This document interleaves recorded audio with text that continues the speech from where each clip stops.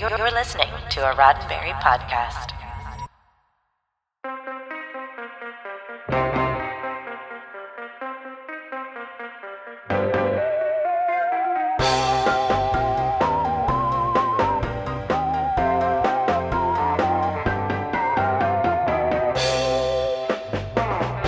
He's an actor that most people think of as having only a few genre cult classics under his belt.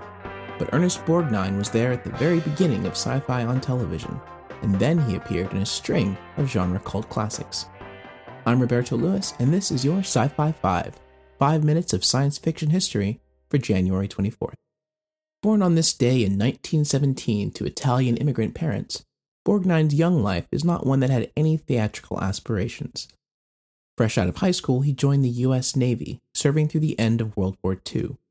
After 10 eventful years in the military and earning numerous decorations, Ernest knew only that he wanted to be as far away from war as possible, but didn't know what he wanted to do with his life. Luckily for audiences everywhere, his mother took note of how fond Ernest was of clowning around in front of an audience, and it was she who suggested that he give the stage a go.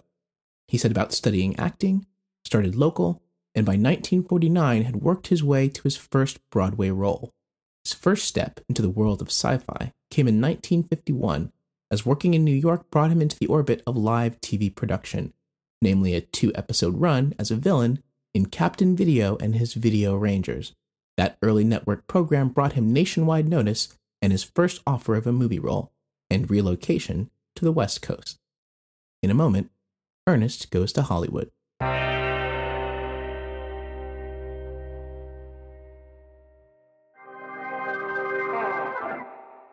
His distinctive voice and appearance made Ernest Borgnine a favorite with casting directors, landing him roles in such classic films as From Here to Eternity, Marty, The Dirty Dozen, and Ice Station Zebra. His leading role in Marty won him an Oscar for Best Actor. But it was in the 60s that Ernest also landed a long-running lead television role in the sitcom McHale's Navy, which ran for 4 seasons and made him and his co-stars, including a young Tim Conway, household names. He was as familiar a face on TV as he was at the movies, at a time when Hollywood had something of a class system differentiating movie stars from TV stars. As Ernest once said in an interview, whether you're in front of a small camera or a big camera, it makes no difference. You're still entertainment. His career frequently brought him into contact with the fantastic, working with Irwin Allen in The Poseidon Adventure, being the lead in the short-lived ABC series Future Cop, part of the ensemble cast of Disney's The Black Hole, and a supporting role in John Carpenter's Escape from New York.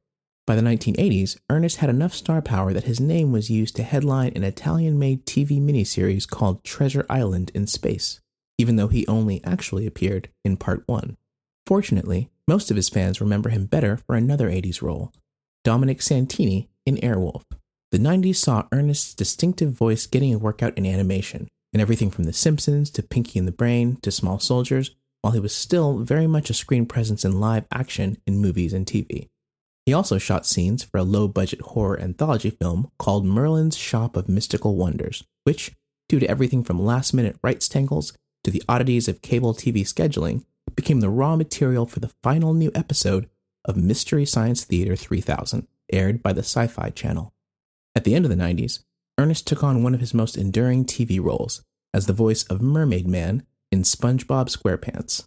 He played that role, and many others, both in animation and live action until his death in 2012. By stepping effortlessly between the movies and TV, and later between animation and live action, Ernest Borgnine had an immensely busy career, filming his last live-action role not long before his 95th birthday. Not bad for someone who didn't even think about getting into showbiz until he was almost 30. This has been 5 minutes of science fiction history, your daily SciFi5 for January 24th. SciFi5 is produced by Roddenberry Entertainment.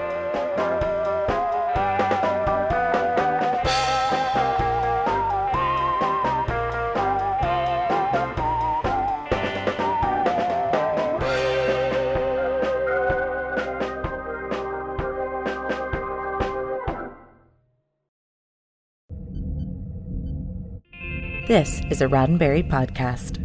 For more great podcasts, visit podcast.roddenberry.com.